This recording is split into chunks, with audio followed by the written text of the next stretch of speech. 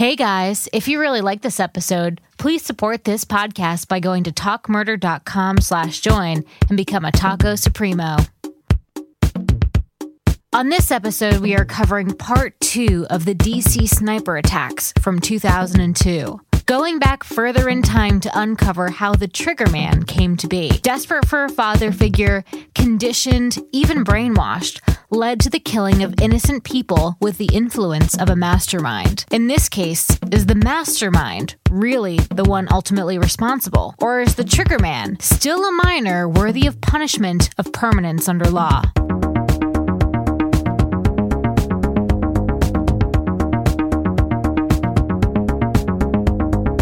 All right, so this is part 2 of the DC sniper case. And I posted on Facebook if anyone had any comments they want to throw in there. And of course, Alan said something about my lack of knowledge with guns, so I'm just going to delete that. He just schooled your ass.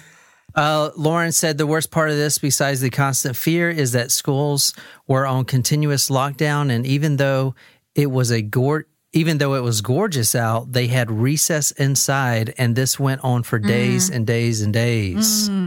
Oh, so far we've only gone until just the first day. That stinks. I wish we had recess. You know, studies have shown that recess actually in physical activity increases student performance.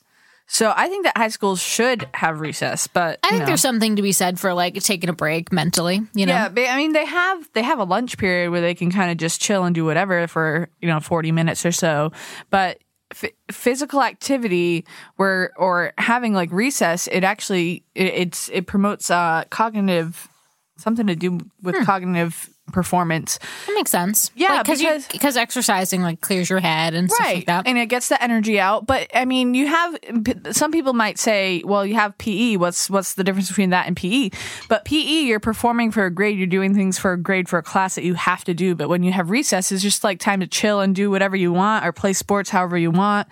So I think that high schools should look into doing that. But what do I know? I just work here. Guy says, more gin, please. Mm-hmm. Thanks, Guy. So there's your cult gin. Somebody said Jennies. Yes, like someone said groupies. that my groupies were called the Jennies, which we should make a shirt that says "I am Jenny." Well, my mom, a Jenny my mom calls me come Jenny. up with something like that. Jenny yeah. Without the Y. It's Jenny like from the cult. block. Okay, Lauren said Baltimore is much more deadly than Washington, D.C. Also, while Montgomery County has the reputation of being affluent, we have a affluent. We have a large population living in poverty. The Aspen Hill area where many of these shootings occurred is not affluent. Anyway, it is also one of the most diverse counties. Man, my eyesight's getting so shitty. I can hardly see this fucking thing. You got to eat your carrots. Our students speak 130 languages. Holy shit. What student, there's 130 different languages out there? I mean, there are over 2. What the fuck? Who speaks 130 different languages? Is she saying a person speaks? The people our county. students. Like, yeah. I don't know. The collective people. Yes. Oh, I lived here for 37 years, and I can't imagine growing up anywhere else. Well, you haven't been to Charleston because that place sucks compared to Charleston. I do want to explore DC, though. Like, I've been to DC a couple of times with school groups, but I haven't had time to actually explore and go to the Smithsonian's and do things like that, or like the Postage Museum, I just really the Postage Museum is not the first museum I probably would have called out as intriguing. But well, I just said that because I know it's there along with the Smithsonian Museums. I did not know that there was a thing called Jenny, we the don't Postage care about Museum. that stuff. Let's move on. We got a lot to do. William says, oh, he's just making fun of my diet. Okay, Deanna said, I lived through it. I was living in Fredericksburg, VA, it's Virginia at the time. And Lowe says, yes, please. I really didn't address the question we were asking. But she wants more, I take it. She's rich. I think that was referring to Guy's comment. Oh, no. Yeah. No, it's not. Whatever, Jen. Someone else says something, too. Is this all the comments? I think someone said something in a separate post. Are they filtered as most relevant or all comments? You have to check that because mine filters. I usually filter them as things that talk about me and how great I am. That's a filter mechanism. Oh, how do I get Mark Zuckerberg to make me my own comment filter? All right, so we're picking up where we left off. You guys probably don't even remember what story we were talking about. We're talking about the DC snipers. All right, so tell me what you guys remember about last week, which is probably nothing. There are 2 people involved. They were driving a blue Caprice, but people thought it was a white Isuzu box truck. Caprice Sun? No, it was a blue car. And what year was it? 1987. Oh, that was close. 1984. Nope. It is. It's 1990. Well, which is the year you were born. Nope. It was the year I was born. Ah. But based on Price is Right rules, I would have won that. So come on down. All right. So, So in the last episode, we kind of started in the middle almost and towards the end. Because so even though it was the beginning of the sniper spree, that was the middle of the story. Oh. Yeah. Okay. You confused me. I know, Jen. So it's not hard to do. I'll give you that. Damn it, I want to take a shot. What the fuck? Can't take one? I mean, go for it, babe. We need to get started here, though. Like, it's already almost 9. All right, guys. Well, we usually don't do surprise shots on part 2s, but this shot is brought to you by Nipatati Gin. Nipatati is a organic distillery right here in Charleston, South Carolina, and they just came out with vodka as well. And so this is the one time that you'll hear us take a shot and not want to die afterwards. So cheers everybody.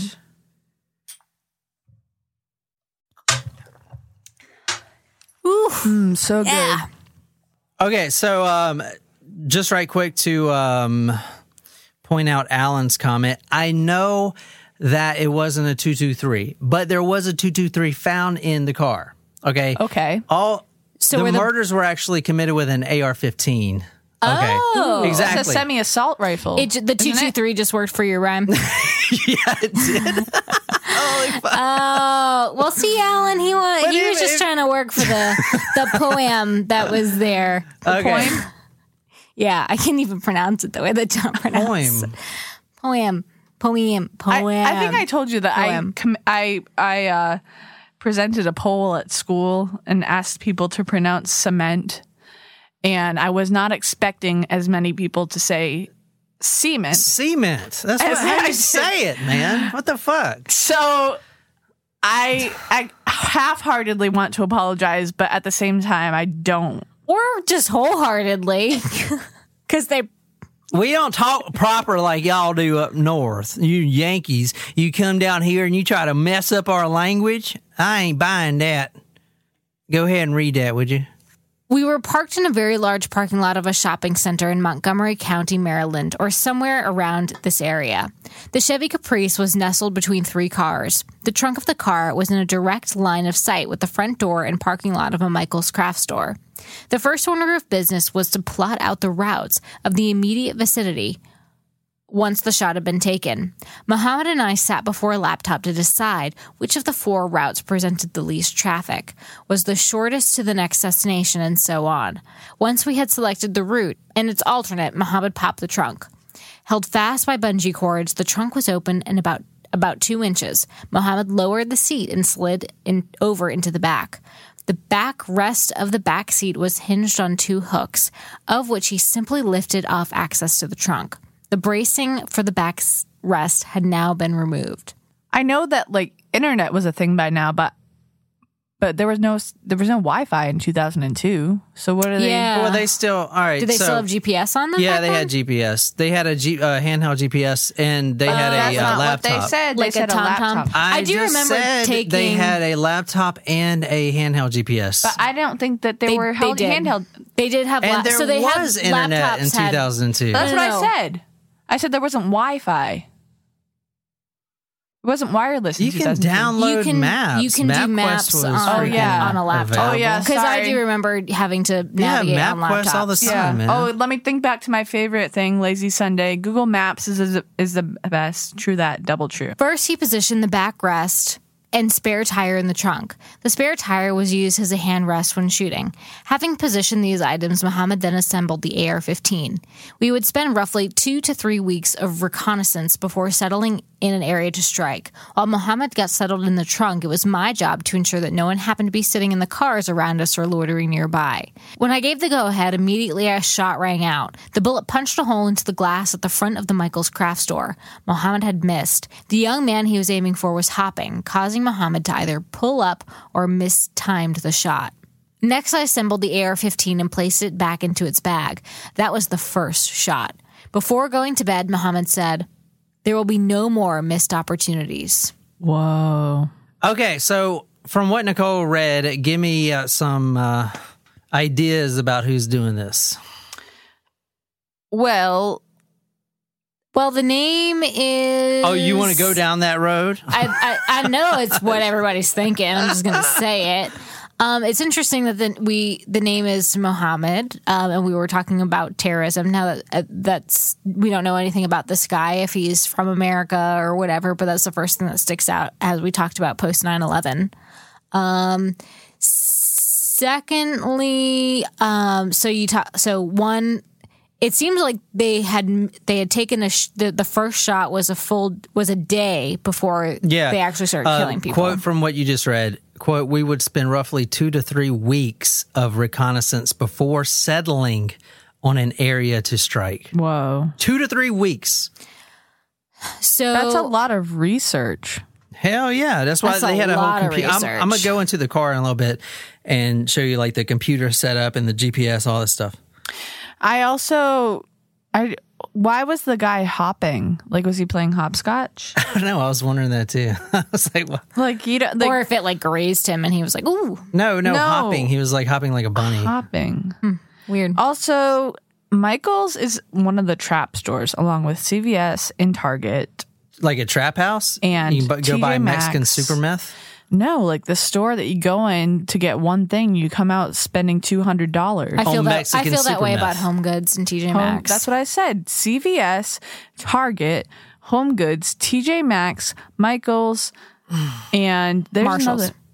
Marshalls. Yeah, there's another one too that's on my list, but I can't remember it at the moment. Okay, this right here is Kenya Cook. She's 21. We didn't talk about her last episode. I know, because we're going back in time. Oh. Okay. So what you just read was the start of a 23-day sniper spree. And I would love to cover 23 days. 23 days. 23 days, yeah. And it's really hard to pack all the details into the story. This would be like a 4-part story, but 2 kills me. I mean, I know we talk about serial killers and they are active for years, but these guys are spree killers, right? So they're killing multiple people like in a smaller time frame. But They are kind of serial killers too, I guess. they but- are serial killers, yeah. But I feel like for the citizens of the area, 23 days probably felt like 23 years because like they were all living in fear. Even though 23 days is only 3 weeks, it just like the fact that these people were not apprehended when multiple, I don't know. It's different. I feel like it's different. All right, Jim, what day were they sitting in that Michael's parking lot? October 2nd, 2002. That is correct. Shit. I didn't think you would get that. All right, this is Kenya Cook you're looking at right now. She is 21, quote, quiet young woman with soft brown eyes, if you see her right there. Okay, go to Talk Murder to see all these pictures. We're going to February 16th, 2002.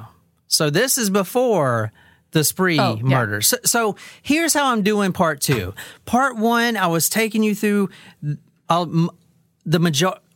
1, I was taking you through a lot of the murders that happened during the sniper spree. Okay, but I didn't build character or anything. You guys don't even know who's doing this.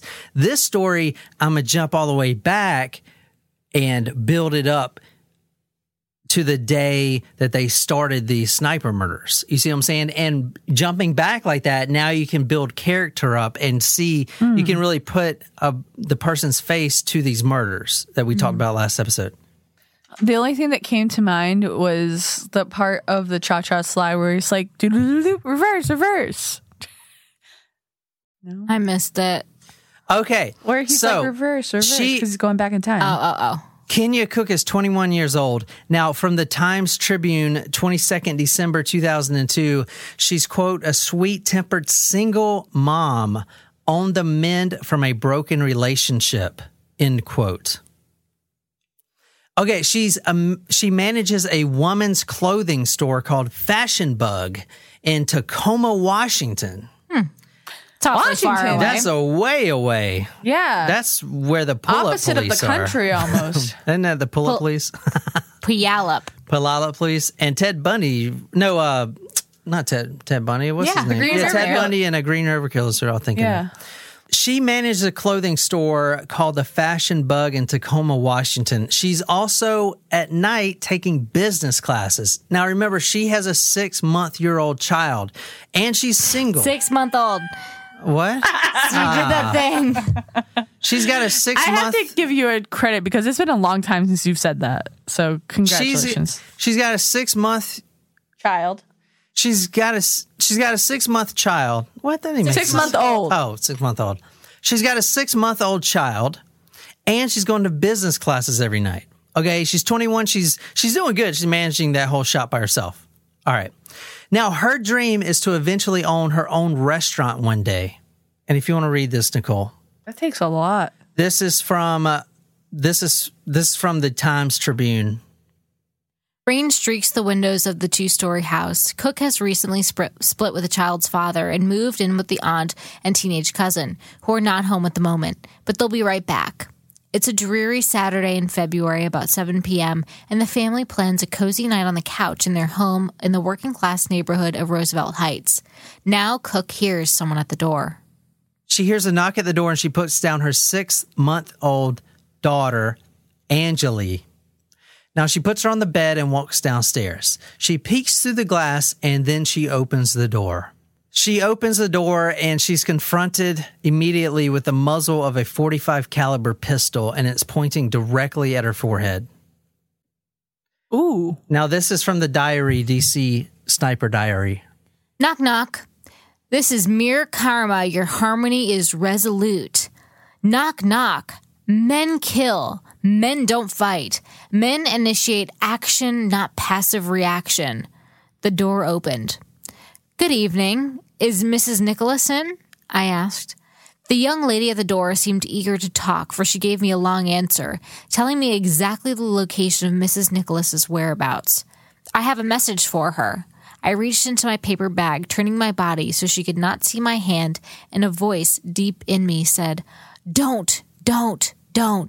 Lee, you cannot face John unless you do this, she inhaled, growing more impatient. This all happens in a few seconds. I pointed the .45 caliber gun to her face, and in an instant, I saw not her, but me. My old self that I hated, that scared, hurt self.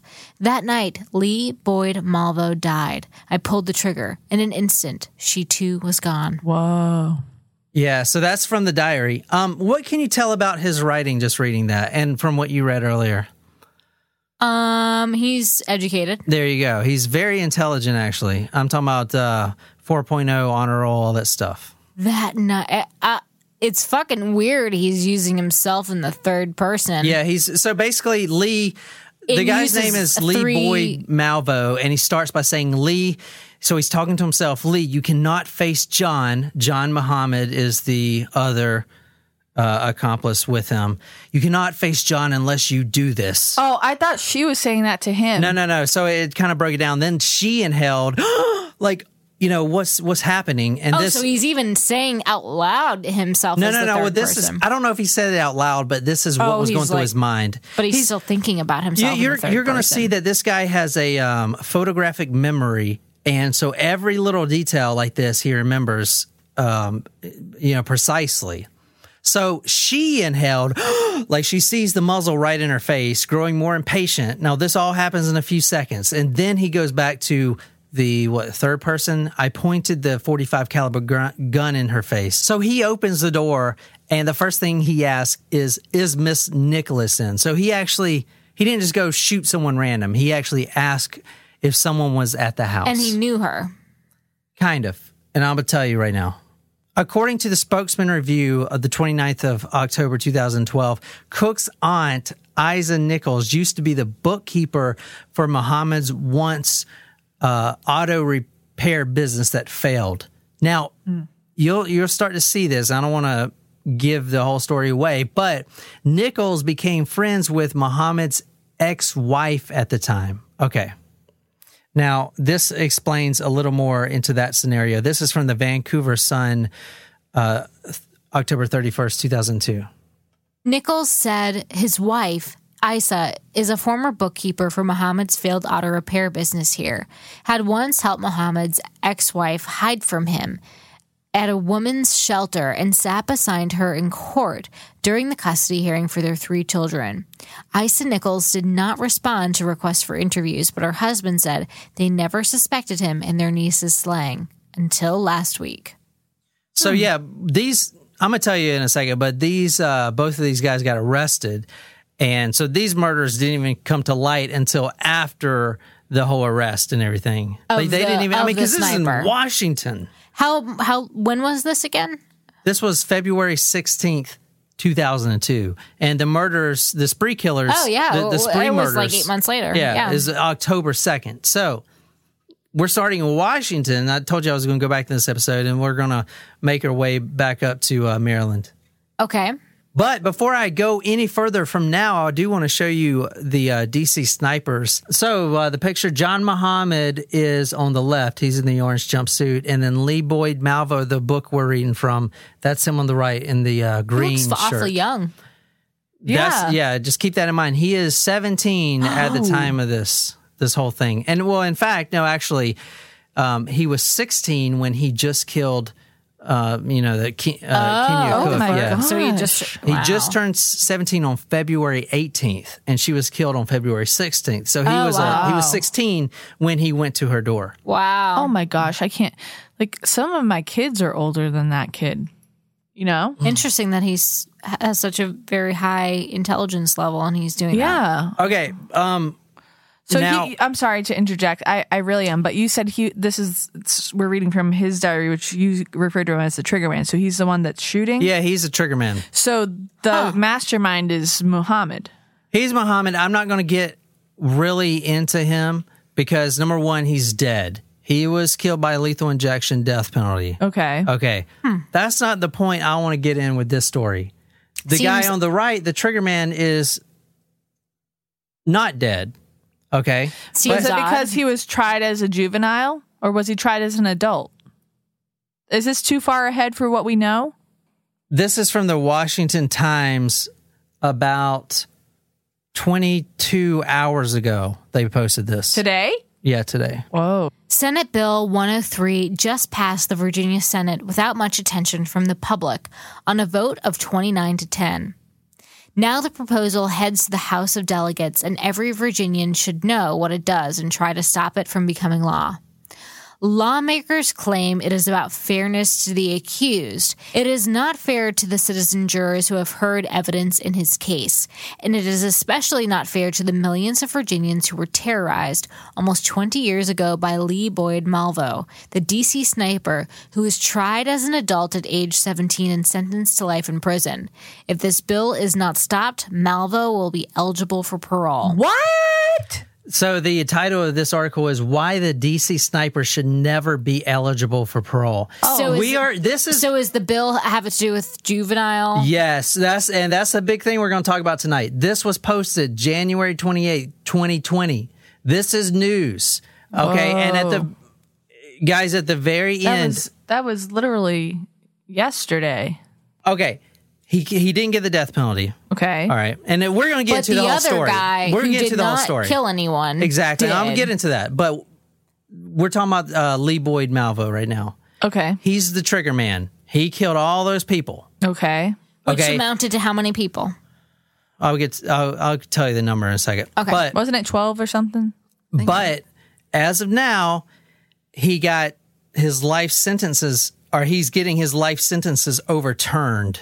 What? So he will be able to get out on parole, and it may be like one of those technicalities where he's free a lot sooner than people think.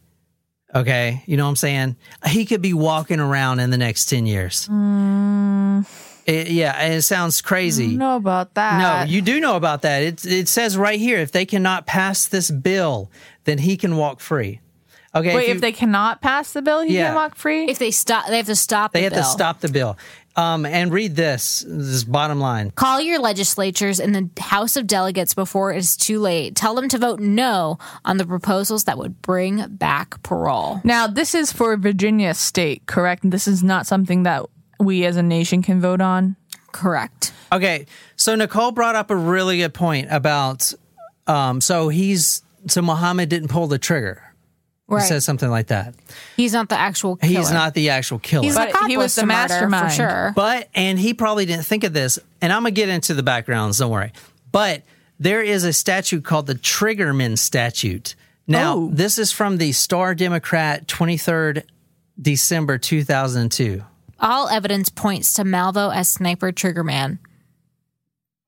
The other statute allows for the death penalty when a person commits more than one murder in a 3-year period. That statute is unlikely to face a constitutional challenge, but generally, only the triggerman can receive the death penalty under that law.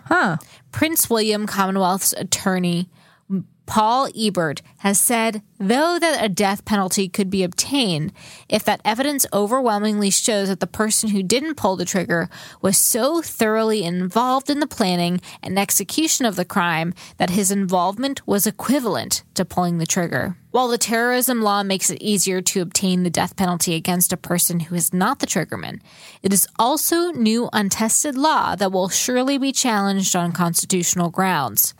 The other statute allows for the death penalty when a person commits more than one murder in a 3-year period. So they're making all kinds of new laws. But I mean, I still don't understand how this other guy didn't get the death penalty. He was tried because as a he was juvenile. 17. You can't put a minor to death in any state. But he was tried as an adult. It doesn't matter. You can't put a minor to death in any state, I'm pretty sure.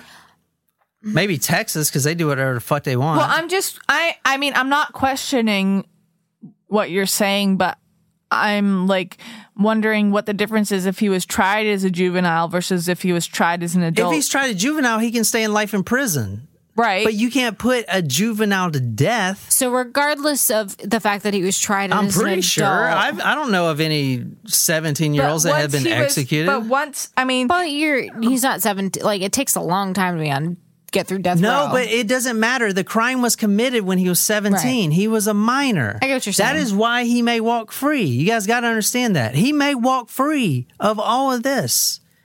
All right, let's talk about the Caprice, the 1990 Caprice.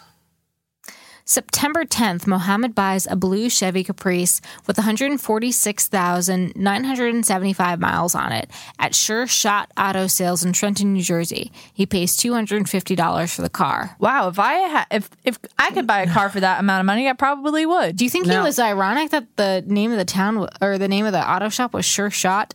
Ooh. Oh, shit, I didn't catch that.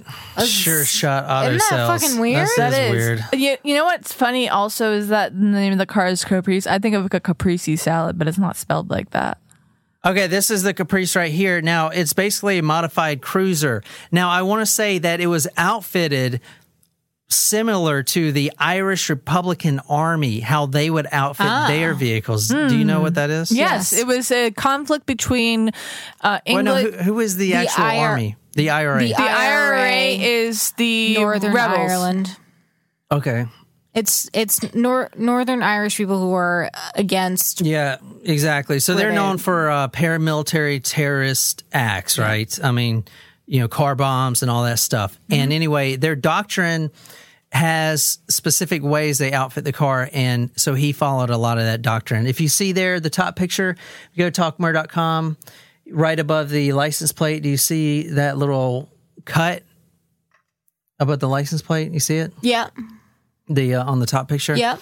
So that is the trunk you're looking at. When the trunk pops open, you pop it open a little bit, and it's held by a bungee cord so it doesn't come all the way up. Pops open like maybe an inch. And that little hole there, that's where your muzzle goes. Whoa. And you put that in there. So the shooter was sitting in the trunk. Exactly. Whoa. The shooter was sitting in the trunk. So he looked for a car that had a large trunk. That's the car right there. That is completely different than a white box truck. Yes, it is. Yeah. And I would imagine that's not a very popular car, though, that's driving around even in 2002. Okay, so that's the trunk right there. You see him sitting in the back right there? Yeah. Did they have the seats down in the back? The seat folded down. If you remember what Nicole read the first time, the missed shot, the seat folds down all the way, and then the tire back there, from what I can see, was where you kind of rested your rifle on. So, and the scope can also come out of that little hole. Mm-hmm, yeah. So he can see through big cut above the license plate? Yeah, it's a very tight squeeze, but it's good enough for what they were doing. Now, they were shooting across 4 6-lane highways, so, I mean, it worked pretty good. Now, the police also found in the car an AR-15 in a duffel bag with explosives. This is from the diary. We added solar panels to the dashboard so I could run the laptop without draining the car's battery. Work was also done on the engine, making it more powerful. But the most important changes were made to the trunk of the car. We removed the frame to separate the trunk of the car from the inside. This alteration without being seen either before or after a shooting took place. All of the windows were darkly tinted. Also found in the car, now this is from the FBI's website, a Bushmaster .223 caliber rifle. That's for you, Alan. That was used. Also, a rifle scope for taking aim. A back seat that had the sheet metal removed between the passenger compartment and the trunk, enabling the shooter to get into the trunk from inside the car. The Chevy Caprice's owner manual with the FBI laboratory later detected written impressions of one of these demand notes. I didn't get to the notes. The digital voice recorder used by both Malvo and Muhammad to make extortion demands. And I didn't get in any of the extortion demands or anything because it just take way too long for these episodes. But a laptop stolen from one of the victims containing maps of the shooting sites and gateway routes from some of the crime scenes, and maps, walkie-talkies, and many more items. That's from the FBI's website. All right, so let's get into these guys, right? Here, this is a quote from a guidance counselor. Excuse me. The proper term now is school counselor. Oh, all right, well, go ahead and read this, school counselor. Miss James, the child needs a stable home somewhere to settle down. He cannot keep rolling from place to place. This is doing him no good. You have an intelligent son who can do well if he has a steady support system. Former guidance counselor of Lee Boyd Malvo. Now, at that time, they were called guidance counselors. However, we're now called school counselors because we do more than just give guidance. Okay, Malvo was born on February 18th, 1985. He's 1 year and a few days older than me. To an Una James and Leslie Malvo. Now, I said he was born on February 18th, and he killed Kenya on February 16th. That makes him 16 by 2 days. Okay, well, which doesn't matter. He's still a minor, but I'm just saying. All right, this is, I got some pictures of him. I'm going to just scroll down these. I'll put all these on talkmurder.com for you guys. So this is him right here as a baby. This is his dad. This is mom. This is him. Now, this is the young one. This is the 17-year-old, not Muhammad, okay? Right. Gotcha. Was he born in the U.S.? No, he was actually born in Kingston, Jamaica. Okay. So do you remember the tarot card? The Mr. Policeman. Yeah. So the BAU, the Fitzgerald. Yeah, he nailed that right on the head. That's why he gets paid the big bucks, I guess. You guys remember Sean Kingston? Yeah. He was from Jamaica. So where did his teachers and also think that he was like a gifted student? Or Yeah, he was gifted. He was extremely smart and a photographic memory. And he was born in Kingston, Jamaica. His father, Leslie Malvo, was known as, quote, the brown man. He was a Mason. He was not a disciplinarian at all. He was the nice dad. He was you. Yeah, he was the softy, if you will. He was a the good mother cop. was a disciplinarian. Okay, he loved Malvo. He was a loving guy. And Malvo in his diary also remembers his father would tie a rope to the handlebars of his tricycle and, quote, pull me to and fro wherever he went. A little more about Leslie Malvo is he was a Mason, like I said. He was quiet, quote, the most emotionally available adult in the family. Although he loved his son and he never pressured him, unlike his mother did. He would never, ever beat his son.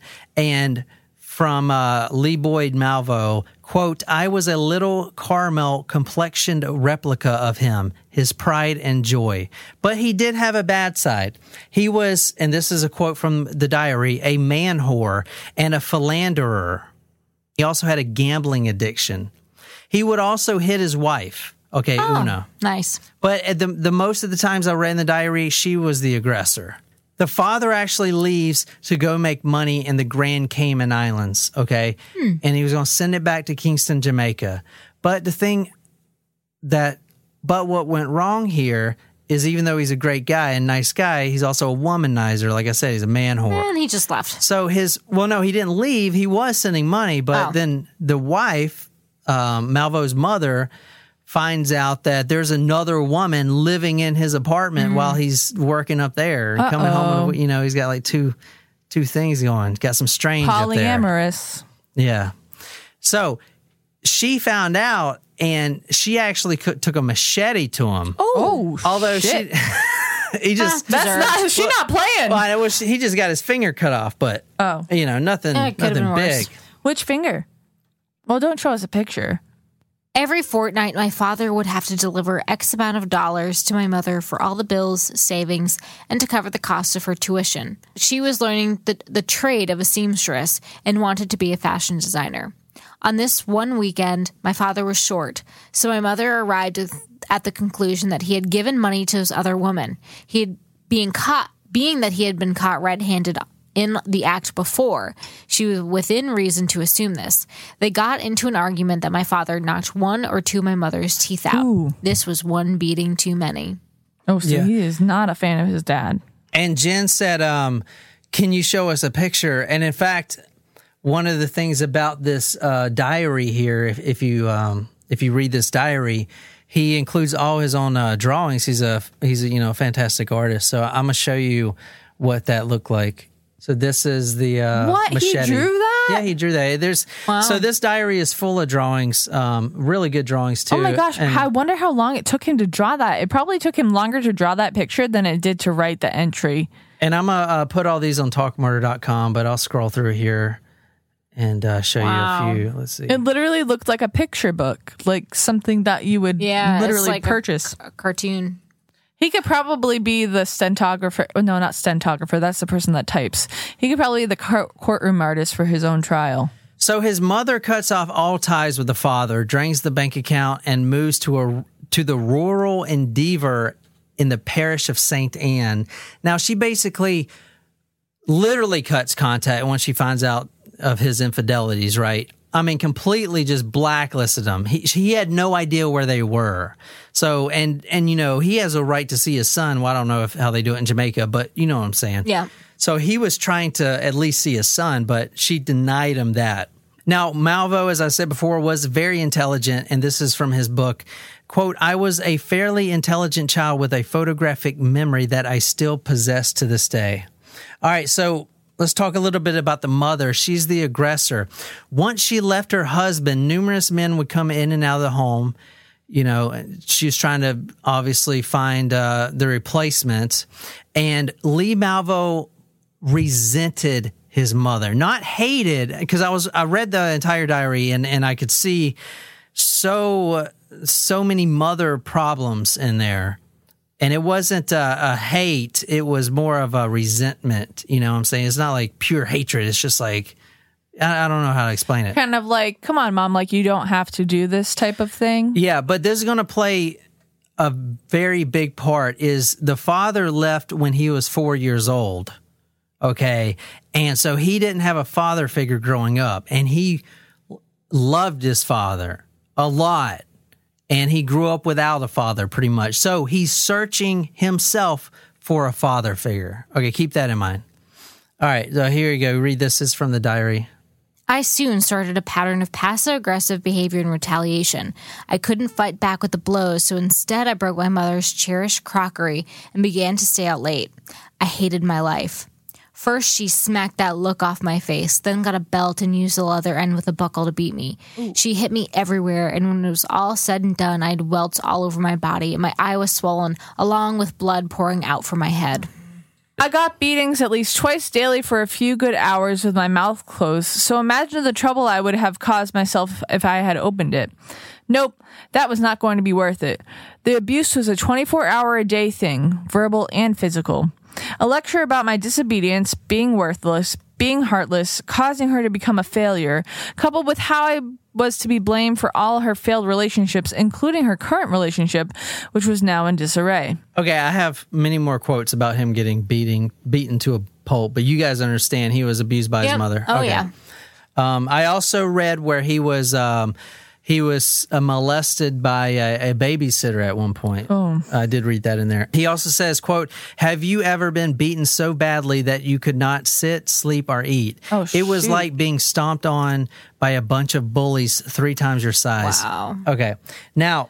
So he was, his mother had a falling out with his father. His father left. He was abused by his mother. So I might be skipping ahead, but can one assume that this Muhammad guy was a father figure to him? There you go, Jen. You're right on it. You're getting a lot of stickers. I know. Lee Boyd Malvo wanted to become an airline pilot. That's like his dream. So they actually moved to Antigua. You guys know where that is? Yes, it's in the Caribbean, right? Yeah, it's in the Caribbean. I want to go there. That's on my bucket list of places to go. I have a friend. So beautiful. I had a friend that's going to. He got a scholarship for medical school there. Really? Yeah. Not a bad place to go to school. No. My friend went to. I mean, I don't know if the school is actually good, but as you know, physically, Probably shady. One of my friends went to. Is that owned by the United States? No. Which school is it? No, I'm talking about the Antigua. Oh, no, island. I think it's British. It's its own. Oh, maybe it's his own. I don't know. I'd be weirded out. You know, like those doctors in North Korea. It's like on Scrubs how the Todd got his doctorate in like Jamaica or something. Yes, the Todd. But Antigua's on my bucket list. Also Bora Bora in Belize, which is Belize with a Z, but Belize, like Barcelona. All right, so anyway, they moved to Antigua. Now, around this time, the mother gets it in her head that she wants to go to the United States. So she actually goes to St. Martin and literally leaves Lee Boyd Malvo, a teenager, 14 years old, in Antigua to fend for himself. Literally, to eat, she's not sending any help back. She just takes off and leaves. So he's living by himself, and trying to survive. So what do you do when you're trying to do that? Well, you start begging, trying to make money, right? You start selling Mexican super meth. Or palmetto roses. Go ahead, Nicole. Video games, computer software, anything I could resell, I stole it. I sold them. I told them to give me 3 days and I would have it for them, and I usually did. My most dependable catch was the church offering plate. On a good weekend, the church plate yielded between 75 and 100 Eastern Caribbean currency. The exchange rate at the time was $1 equaled US dollar equaled $2.20 EC. 2 months flew by fast, and I had enough for the rent, which was $400. Mr. Williams came by every 2 weeks and gave me $50. So that helped me pay the light bill. Yeah, so he's talking about selling computers. Stolen goods. Stolen goods, basically. CDs, DVDs, all that stuff. He's selling it. All right. Now, I'm going to skip forward to this. I'm trying to... This part is about him because Muhammad, I'll answer a little bit of questions, but I mean, this is about him because he may get out of prison. So we need to build his personality about this. Right. All right. During my final days on the island is when I saw John Allen Muhammad. He was at Jaja's electronic and computer repair shop where a few kids played on computer games. Mr. Muhammad's son, John Jr., was playing a flight simulator game. I had watched the relationship they had. He was talking to his son to return to the cockpit view, saying, "You don't fly a plane from the inside out." John Jr. laughed and returned to his instrument panel. Then he went to practice his father, as had recommended, with just the instrument panel by island hopping in a thunderstorm. There was so much laughter, joking, and encouragement. It was something I was not used to seeing between a father and his son. John Muhammad made his money getting legitimate American identification, birth certificates, passports, all this stuff for people that want to go to the United States. Obviously, it was illegal, but it was legitimate documents. Like, it's not just a fake passport. It's a real identity, right? Now, his real name is not John Muhammad, is John Allen Williams, but he changed it to Muhammad when he converted to Islam in 1987. Interesting. And I put, you remember Superbad? Muhammad, that's the most widely popular name in the world. All right, so a little bit about John Muhammad. He was actually a engineer in the Army. He grew up in Baton Rouge, Louisiana, and he was actually in the Army and the National Guard. Like in the National Guard, I believe he was like a mechanic, and then he went to the Army. He was like a combat engineer. Okay. So now you start to see where the techniques come in, right? Okay. He was already, he knew how to fix the car. He upgraded the car because he was a mechanic. We're still talking about Muhammad, right? Yeah, Muhammad. Okay. It's a very brief on Muhammad. And I want to say he did fight in the Gulf War, and there was some, and since he was around chemicals, there was some debate, some talk that I saw about, his brain was, affected by these chemical warfare, and that made him like all messed up. But he was also professionally trained on how to do all these things. Yeah. And that's what I was saying. I was going there next too. Is he the one that trained him on shooting skills? Yeah, exactly. Now, awfully good though. Quote, John understood me. He listened. He appreciated me and took into account my perspective in almost every subject. Okay. Now at this, John was charging $3,500 to get the mother into the United States. And actually, John Muhammad got, obviously Lee Boyd Malvo into the United States with, the identification and the passport or whatever. Is he helping them get into the United States legally or illegally? I don't know if that's relevant. If it's not, whatever. From what I found out, it's illegal, but it's like real identities almost. It's like changing your identity or something. I don't really know. I couldn't really tell. I mean, maybe it's legal, but I mean, he's a shady dude. You can cut that part if no, I mean, sure. I'm pretty sure it's not legal. And that's another question. I mean, this guy's not even from here. He's from Jamaica. Like, I don't even know how that plays in. I actually didn't even think about that till now. Well, it wouldn't be considered a domestic terrorist, that's for sure. Correct. Now, he says, now John Muhammad had a few sons of his own, keep that in mind, and a daughter. Now, that's going to be becoming very important. By November 15, 2000, my mother was in the United States. I got very ill several months after my mother left. For the first 8 years of my life, I had suffered with bouts of rheumatic fever. I had such an attack during this period that I was completely bedridden. Muhammad visited to check in on me and found the door open. He took me to the doctor where I received antibiotic shots. Muhammad stayed with me, kept me at his house for nearly a week, and nursed me back to health. And at this point, he starts calling him sir, and Muhammad starts calling him son. So now you see how this is fitting in. Got it. Because Lee Boyd Malvo always wanted a father figure. He had one, but the mother took him away. Right. Because he wanted to come back. He's being manipulated, for sure. Exactly. All right. At this point, Muhammad was calling Lee Boyd Malvo's son. He also introduced him to the Nation of Islam, and he added a systematic training of physical fitness. Now, you'll see in a second, they would run 3 miles a day and only eat 1 meal a day, and they would constantly be doing push-ups and just being, he was being trained as a killer. Okay. You see what I'm saying? Yeah. This is what the Taliban does too. Like they indoctrinate you with all this stuff you're about to see, and then they get your physical fitness so you're good enough to go, do a bunch of harm. Like this is exactly what this is. To this day, I cannot do a push-up. You are an instrument. Whenever your conscience gets in the way, do this. He hits his left pectoral muscle on his chest with his right fist really hard. Call your heart to rest. Distill your thoughts. Still your mind. Concentrate. Go over what has to be done. Think of the possible escape routes. Don't think it. Be it. You are what you think. Watch your eyes. Observe what your eyes really see. Get your heartbeat down. Stop blinking so often. Ask, why am I perspiring?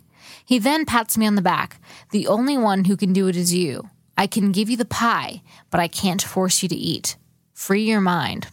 Well, Lee Boyd Malvo is not only eating 1 meal a day, but Muhammad is, okay? And they actually, the reason they're doing this is because this guy named Elijah Muhammad.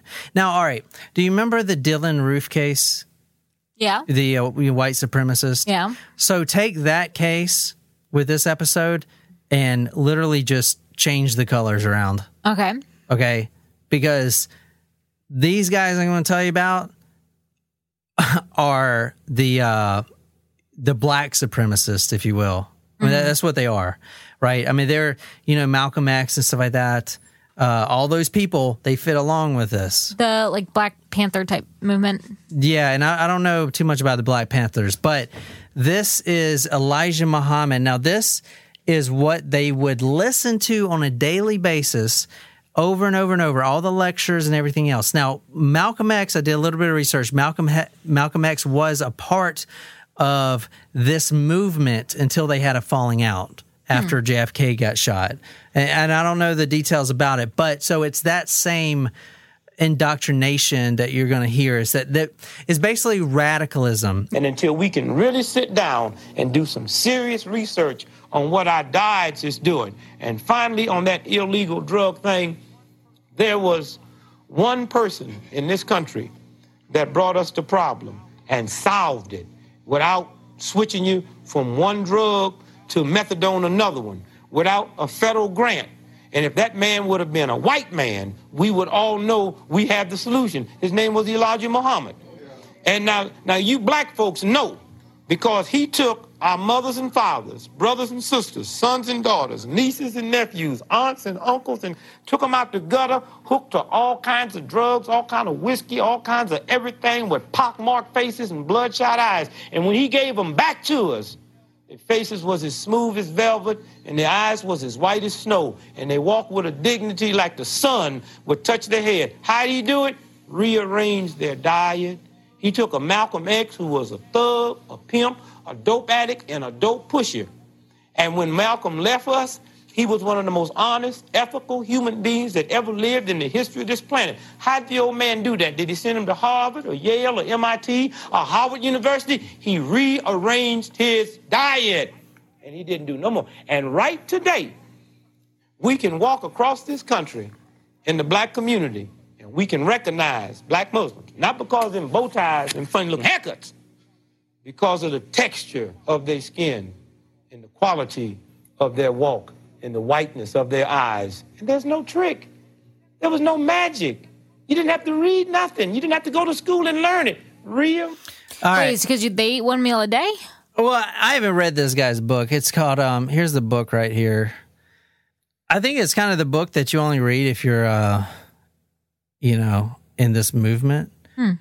Because I was like, it's on Amazon, and some guy was like, this shit ain't working. I was like, what the fuck? I was like, what the fuck?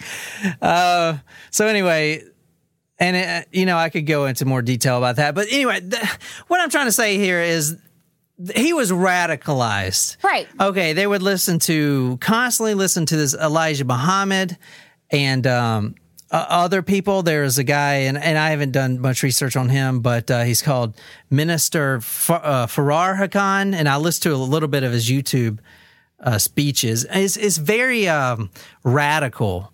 And when you're radicalized, I mean, your thought process may not even be that it's bad for other people. You know what I mean? Like that's when you're it's like a mission. Yeah, when you're so into that belief. And I'm not trying to justify what people have done. I'm just saying that, it doesn't matter what religion it is. You can be a radical whatever, and that's your purpose in life. Mm-hmm.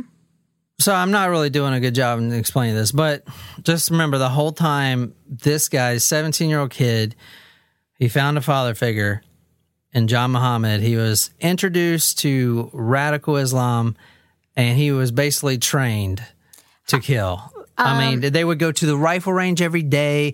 Here, I can't remember if you said this, but how long were they like together before the event happened? Like, how long was he training them for? I think it was 3 years. Oh wow! But it was straight training. I mean, they would go to the rifle range every day, and I'm not going to get into this, but how they would fund their venture was they'd be doing little schemes. They had like cashback schemes where they go and buy something at once, or they go and steal something at one store and then return it to the same store like they paid for it, kind of thing. Kind of like a John Perry switcheroo.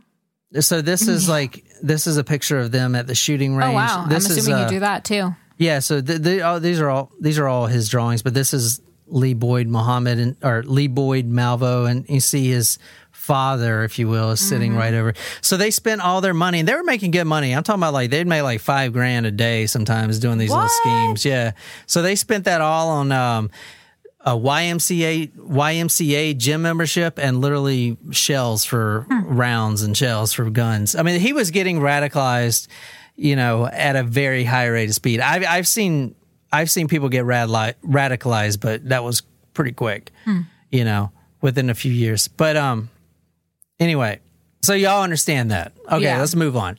Now, we're moving from Tacoma, Washington, and we're going to Tucson, Arizona.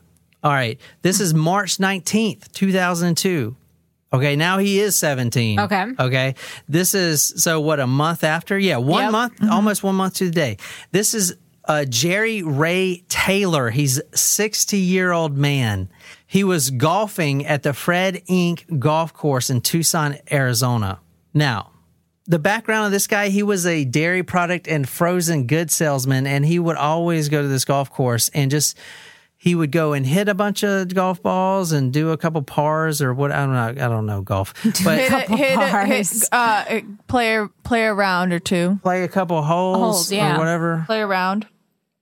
This is from the Tucson Citizen, the 21st of March, 2002. And you'll notice when you're reading this is before they got caught.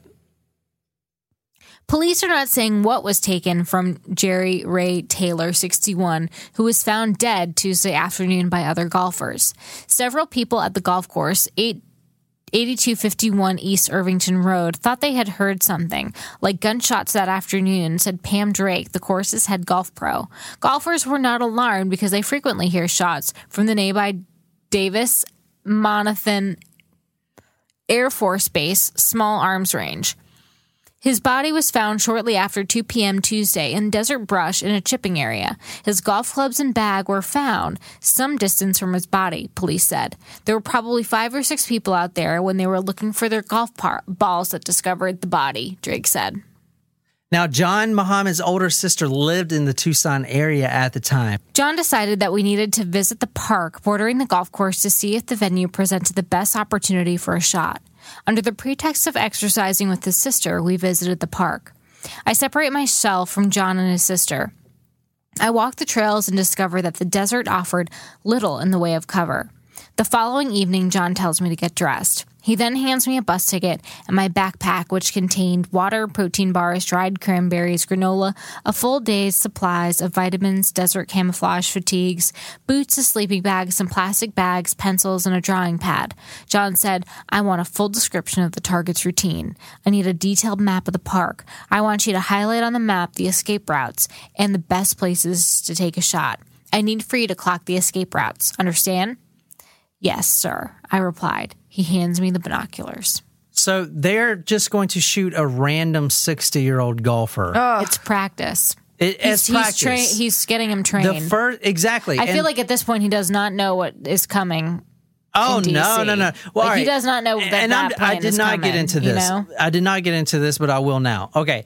John Muhammad lost his wife. His wife left him because he's a freaking maniac. Right. But he has a few kids. So when they get divorced, John Muhammad basically kidnaps his own children and takes them down to Antigua, where he met Lee Boy Malvo. Okay. But the kids get taken back from him because you just kidnapped these kids and took them to an island. Yep. You know, you're probably not fit to raise kids anyway. So, and there's this whole there's audio clips of him in custody battle for these kids. It's crazy.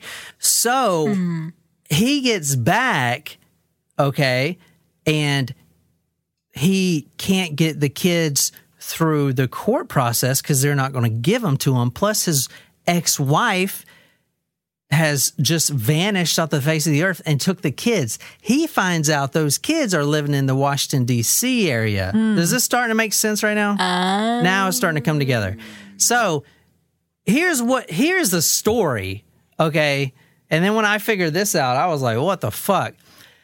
He is trying to get back at his ex-wife. He doesn't give a shit about any of this crap. From what I can see, what he wants to do is kill his ex-wife. But if you go in, like Nicole, and so he's going to kill a whole bunch of random exactly, because all right, if you kill me, the cops are going to be like, all right, Nicole, we know you did it. It's like, we're not dumb. But if you go, I'm just saying, and you kill 30 other people with me in there somewhere as a just random person. Well, I mean, not. I mean, if you. Yeah, you know what I'm saying. You're one of 30 people. You're one of 30. And so it seems like it's that you are totally random in this selection. Exactly. That's is the story. Very interesting. That is the story. So did he actually kill her? No, he didn't kill her. But do you remember the first murder we talked about today? Yes. The 21-year-old mother? Yes. Okay. Her aunt, who was also living at the house, Isa, right, helped the ex-wife hide during the custody battle. Oh, okay. So he's basically a fucking baby, is what he is. He's trying to get back at his ex-wife. Okay, so as Nicole said earlier, he took that go bag with granola bars and all this stuff, water. He actually sat in the rough or whatever on a golf course, like in the trees where he can't be seen. Mm-hmm. He lay down there in a sniper's position for 3 days. 3 days. And he mapped one guy's movement, this 60-year-old, for 3 days. He just sat there in silence on this golf course that Lee Boyd Malvo did for 3 freaking days. And that's when he got the idea of how to lure in his prey. And this is what he was going to do. The guy, he noticed, he would always walk towards this one edge because that's where a lot of the golf balls, and he had like one of these automated, I don't know how, maybe like a leaf blower looking thing, and it'd pick up the golf balls. Mm-hmm. So this guy, 60-year-old guy, zigzags over and he just picking up all the golf balls. So he got the idea that if I just get a bunch of golf balls and kind of make a trap, close to where I am, I can lure this 60-year-old in and kill him. And then since I'm, in the cover, in the bush here, I could just drag his body in there and no one will find him. Right. I mean, it's fucking nuts, right? Because what the fuck? Who sits there for 3 days and stalks a 60-year-old golfer? Someone who's been brainwashed to do it. Exactly. That's now you see the story, right? Yeah, now you I get see it. why the other argument to this case is it wasn't me that did this. It was the indoctrination and the brainwashing that did this. I mean, now you understand. I still think that like you have a part in it for sure. But do you at 17? Yes. Okay. Because a lot of people don't. I'm just saying. I don't think it's a part that's not enough to not go to life in prison, at least, you know? I know he is in life in prison, but I'm saying it could be he could be free one day. It might be till he's 80, but look at the Evil Brothers episode. That asshole's free. Yeah. You know, and he like raped and killed a 12-year-old. And he's walking free as a bird. Like, it's bullshit. And this guy bullshit. Who has killed a lot of fucking people. I don't think anyone who has killed someone, even if they're brainwashed, it's not like it was one fucking person. What do you mean? Like, I could almost feel differently about it if it was a singular event where he was brainwashed to kill somebody. He ended up killing how many people? Like 20 people? Oh, okay, well, yeah. And that brings me into this. You can read this. And so that's where it's like, I kind of don't, I get I totally get it, brainwashed or not, but that doesn't mean that's somebody that should be walking free in our society. Sorry, you still got to go to prison for the rest of your life. He's 17. Or he was 17 at the time. I'm just saying what... and that does add another complication to it. And I'm just saying why you should call the senator and say, what the hell? This guy could be walking free. Because here's how it works, man. Like, they're real quiet until they're free. You know what I'm saying? Here's the thing. You got to make a fuss now. But he was closer to 18 than he would have been if he was like 14 when this happened. Do you know what I mean? What does it matter? A minor's a minor. It could be the day before your 18th birthday, and you kill everyone. I see what you're saying, but I think a judge has to ultimately decide if you're going to be tried as an adult. So I don't know what they decided here. Here's the thing about being a minor or not being a minor. You just said it could be the day before his 18th birthday. The day before his 18th birthday, he can't be drafted to go fight in a war, but the next day he's suddenly more mature enough that he can be drafted to fight in a war. Rules. But that's the law. That's the law. I know man. It's the law. I know it's the forever. law. That's what I'm saying is that it doesn't necessarily matter if he was 17 versus 18. I'm saying he was closer to an age of legality than he was if he was 14 when it happened and he was being brainwashed. He had some sense. I mean, he was desperately searching for a father figure. But he was 14 when he met this guy. And then since day one, it was indoctrination. They were running 3 miles a day, doing push-ups, listening to nothing but Malcolm X and all those radical, movements or whatever. I mean, that's his life for 3 years. So I think there's I don't know enough about this kind of case law or what.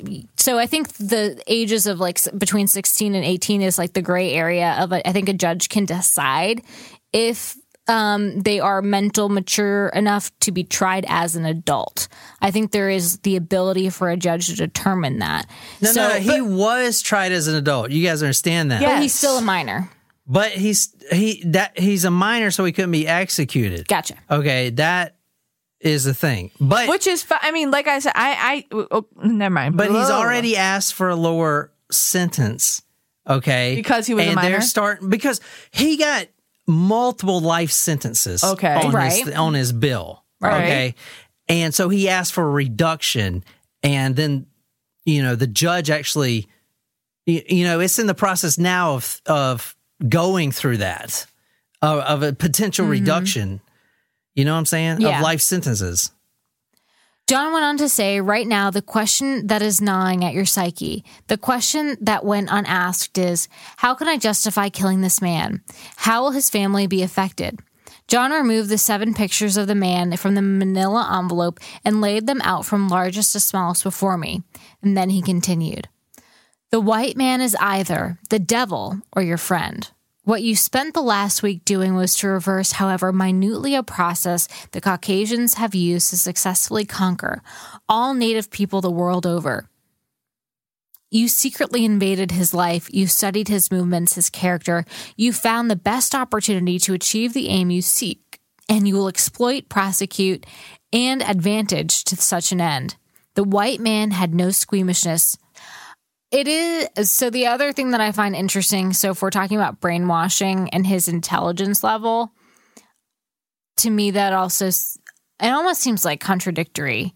Like he's so clearly articulate and intelligent, and yet he also managed to be brainwashed. Because he was desperately seeking a father figure. That has a big role in that. No, I know, but I just find it, I just find it as an interesting tidbit. I get the fact that he was brainwashed, but I find it interesting that he's also, for someone who was, abandoned by his mother, probably not going to school, that he's also this intelligent. Right. No, I hear you. I hear you on that, but I'm not commenting. I think it's just an interesting, almost like a contradiction, the fact that he's also that intelligent and brainwashed. Right. But I know. No, I see what you're saying. I just think you get more brainwashed if you're intelligent, because it's easier to be like because if you're really intelligent, you see things other people don't. So you can latch onto an idea. I don't know. Maybe. I don't know. Well, it's kind of like, it's also kind of like being in, like, from a personal perspective, being in like a counseling profession, and then you have like some faulty thought and you're like, oh wait, that's like this, and you like kind of overthink and you think back to your theories classes and try to figure out your own problems. You know what I mean? Like intelligence, I mean, it doesn't necessarily, I don't even know what I was saying. Yeah. I'm all lost. Okay, to answer your question, Jen, on May 26, 2017, a federal district court judge in Virginia overturned Malvo's sentence of life without parole on the grounds that it was unconstitutional under Miller versus Alabama because Malvo was 17 years old at the time of the killings. All right. On June 21st, 2018, the United States Court of Appeals for the Fourth Circuit unanimously upheld a lower court's decision that Malvo's sentences of life without parole were unconstitutional.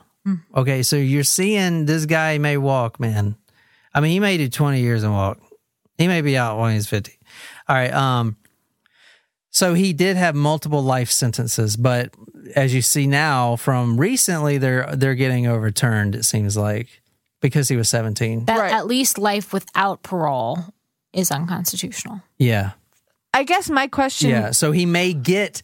So, all right, that is unconstitutional from what they say. So he may get a not parole date, but a parole board date or something, you know, and still 10 years, 20 years from now. And still hopefully stay in prison. Yeah, exactly. Because he was 17. That's the thing. And plus all right, so he actually does feel really remorseful. I'm reading here, it says he gave the Washington Post this lengthy interview saying that he was a monster and, you know, he did these things and he killed these people and he hurt these families and he's been, you know, eaten up inside. Because since he's been in prison, he's been in solitary, right? So he's had a lot of time to think. So he came out and was like, I was a complete monster. You know, I just want to, you know, tell all the families how remorseful and sorry I am, all this stuff. I mean, I guess my question would be... I think he's serious, too. I guess my question would be, how much of it was him being brainwashed and actually how much of it did he believe versus how much of it was him trying to please John Muhammad? Because if the belief, I mean, I feel like if the belief was truly rooted in him, then the intent might have actually been there versus if it was just him trying to impress him. He doesn't believe in it now. He knew he was a monster. You know, he doesn't believe in this. That's interesting. Black supremacy it definitely white supremacy. Gets great. Like, how can you tell? Like, how can you tell he was playing along that he was brainwashed? But he may be just. I don't think he believes in any of this stuff, but he believed in his father. He did at the time. John Muhammad. I mean, he was brainwashed. I definitely believe it. I've seen it before. Or how closely related is brainwashing to trying to please the person who's brainwashing you? Well, I mean, what's that called? The blank effect, Stockholm syndrome. Yeah, maybe, but the question is, all right. He let's say he was brainwashed. I 100% think he was brainwashed, and I 100% think he feels remorseful right now. I think you used a better term than brainwashing. What was it? Radicalized? Yeah, radicalized. Yeah. But I mean, so if he was radicalized or brainwashed, right, and he was 17, I mean, I don't know. Should he be in prison for us? That's what I think too. That's what I think too. I 100% believe he should be in prison as a technicalities. Like, dude, you can't walk free because this is just too big. This isn't fucking Canada. Okay. All right, go ahead and read that. I'm sorry. The following morning, I departed around 3:30 a.m. on the bicycle. I rode many miles to the park.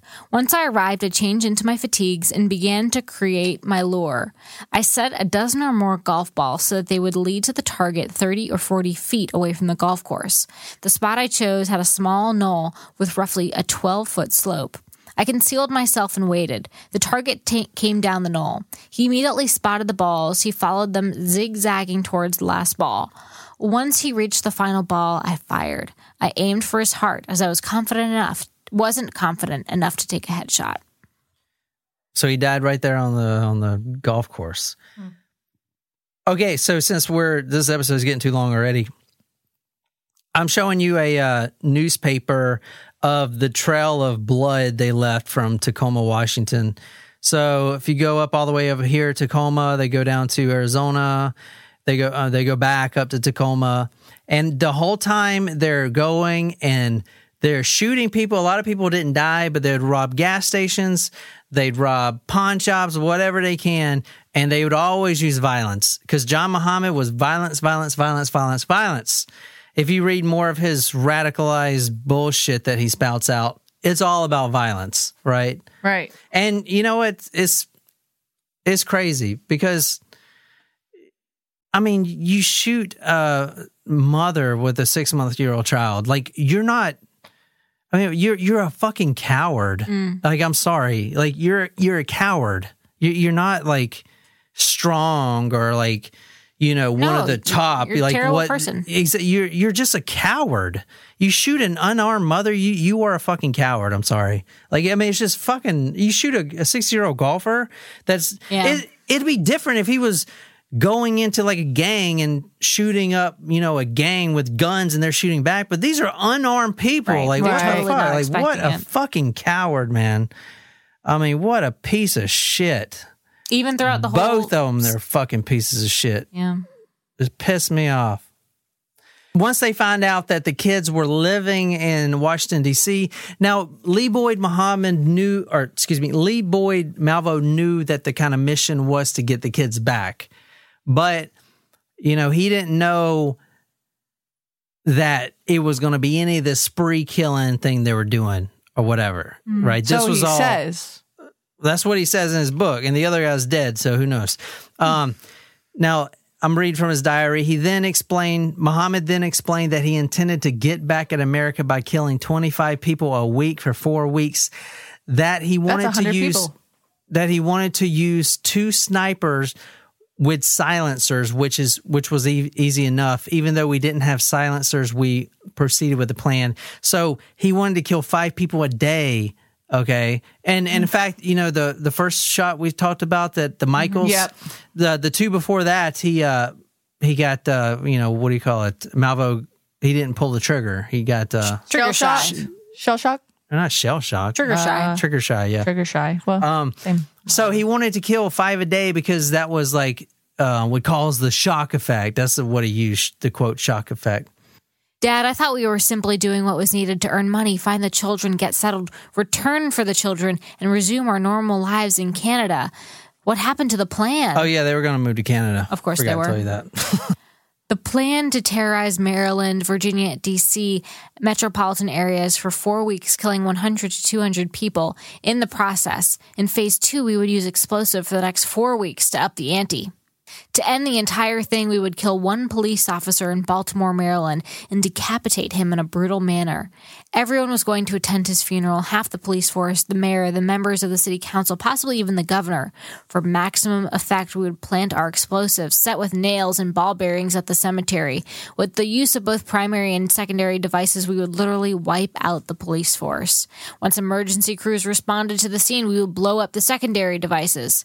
His eyes gleamed with rage that I had never seen before. Yeah, so that's what the plan was. He also goes on to say, quote, we're going to fuck with the only thing these people give a fuck about, their money.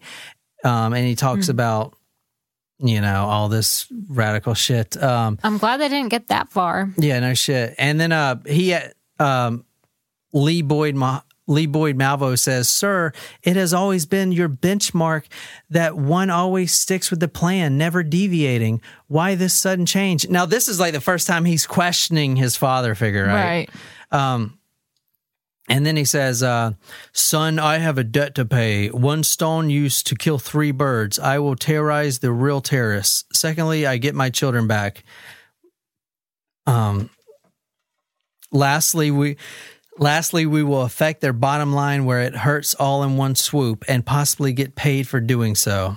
So what I didn't go into is they were doing this extortion thing where their plan was to do like a $10 million and we'll stop shooting people type of shit. We had already selected the targets. Before the violence could escalate into the bombings, I fell asleep in the car when I was supposed to be on watch. The arrest was over in the time it takes to blink. John and I were immediately separated. I blamed myself for our capture for at least a year after our arrest. I did a lot of reckless things in the period leading up to my trial. I was a goner. I just didn't care.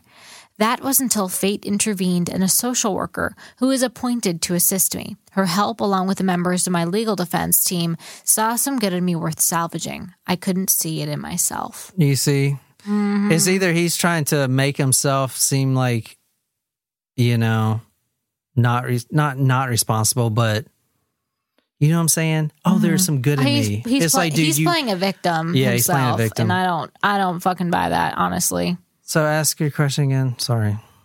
So what was the total count of victims? So it was 10 people in this sniping spree. Wow. 10 people were killed and 3 others were critically wounded in Baltimore, Washington metropolitan area. But that doesn't include the 4 or 5 that was killed en route up to the Going spree. there, yeah. Here, read this one. I'm so glad that it wasn't that catastrophic, but it's interesting how it was much more intense the first day. Yeah, right? well, they actually caught him because family, of Muhammad had called in. And they thought it was him? Oh, yeah. Because, I remember reading in the diary, he went down to visit family with Lee Malvo and was like, this is my apprentice. We're going on a top secret mission and all this stuff. It's like, dude, what the fuck? And then they were not being conspicuous at all about this. I mean, honestly, I really believe, and this is a theory, that he did it to get back at his ex-wife and I don't believe he believed in all this radical shit. Maybe he did. He may have, but I'm saying I believed he saw an impressionable kid who needed a father figure. He was 14 years old when he met Muhammad, and then he basically, not brainwashed, what do you mean? Exploited. He basically exploited him, and because Malvo was a trigger man. So I believe in Muhammad's head, he's thinking he won't get in trouble. Yeah, he's like, well, I'm not going to get in trouble. I didn't actually shoot the fucking, rifle. I really believe he thought of that. Yeah, and then, I think so too. And then in the trial, actually, Malvo testifies against Muhammad, and that was a whole drama thing right. too. Anyway, read that one last thing. I think they're both trying to save themselves, honestly. Lee Boyd Malvo was convicted for 2 murders in Virginia on December 18th, 2003. He pled guilty to an additional murder and 1 attempted murder charge in Virginia on October 26, 2004. Additionally, Lee pled guilty to 6 counts of murder in Maryland on October 10th, 2006. I also think he was purposeful in making sure that this occurred while he was still under 18. Yeah, that's a good... I didn't even think about that. Yeah, someone said something. Someone said one of the talkers said something today on the Facebook, and she said, "I was in the area." And this is, I think the comment got deleted or something because we didn't read it earlier. But I was in the area and I had to go to one of these places that was shot. And I was thinking, well, maybe she had to go to Michael's or something. Or something. Or whatever. But I was thinking in my head, and I know this sounds kind of crazy, but if I was alive, if I was in that area during that time, and you had to fill your tank up because life just doesn't stop. Right. You still got to go to work. You still got to go to school. Life goes on even though people are getting shot off every day. So if you have to fill your gas tank, I would probably want to go to one that's already been shot at. Oh, yeah, I guess I know that sounds crazy to think about, but, Actually, I don't know if I actually would, though. What's the possibility that he's going to go back and shoot at the same gas station? I mean, you're not wrong, but I would only use that logic if and when they showed that the incident was in a different area. If they weren't going back. Right. So you drive around with no gas in your car.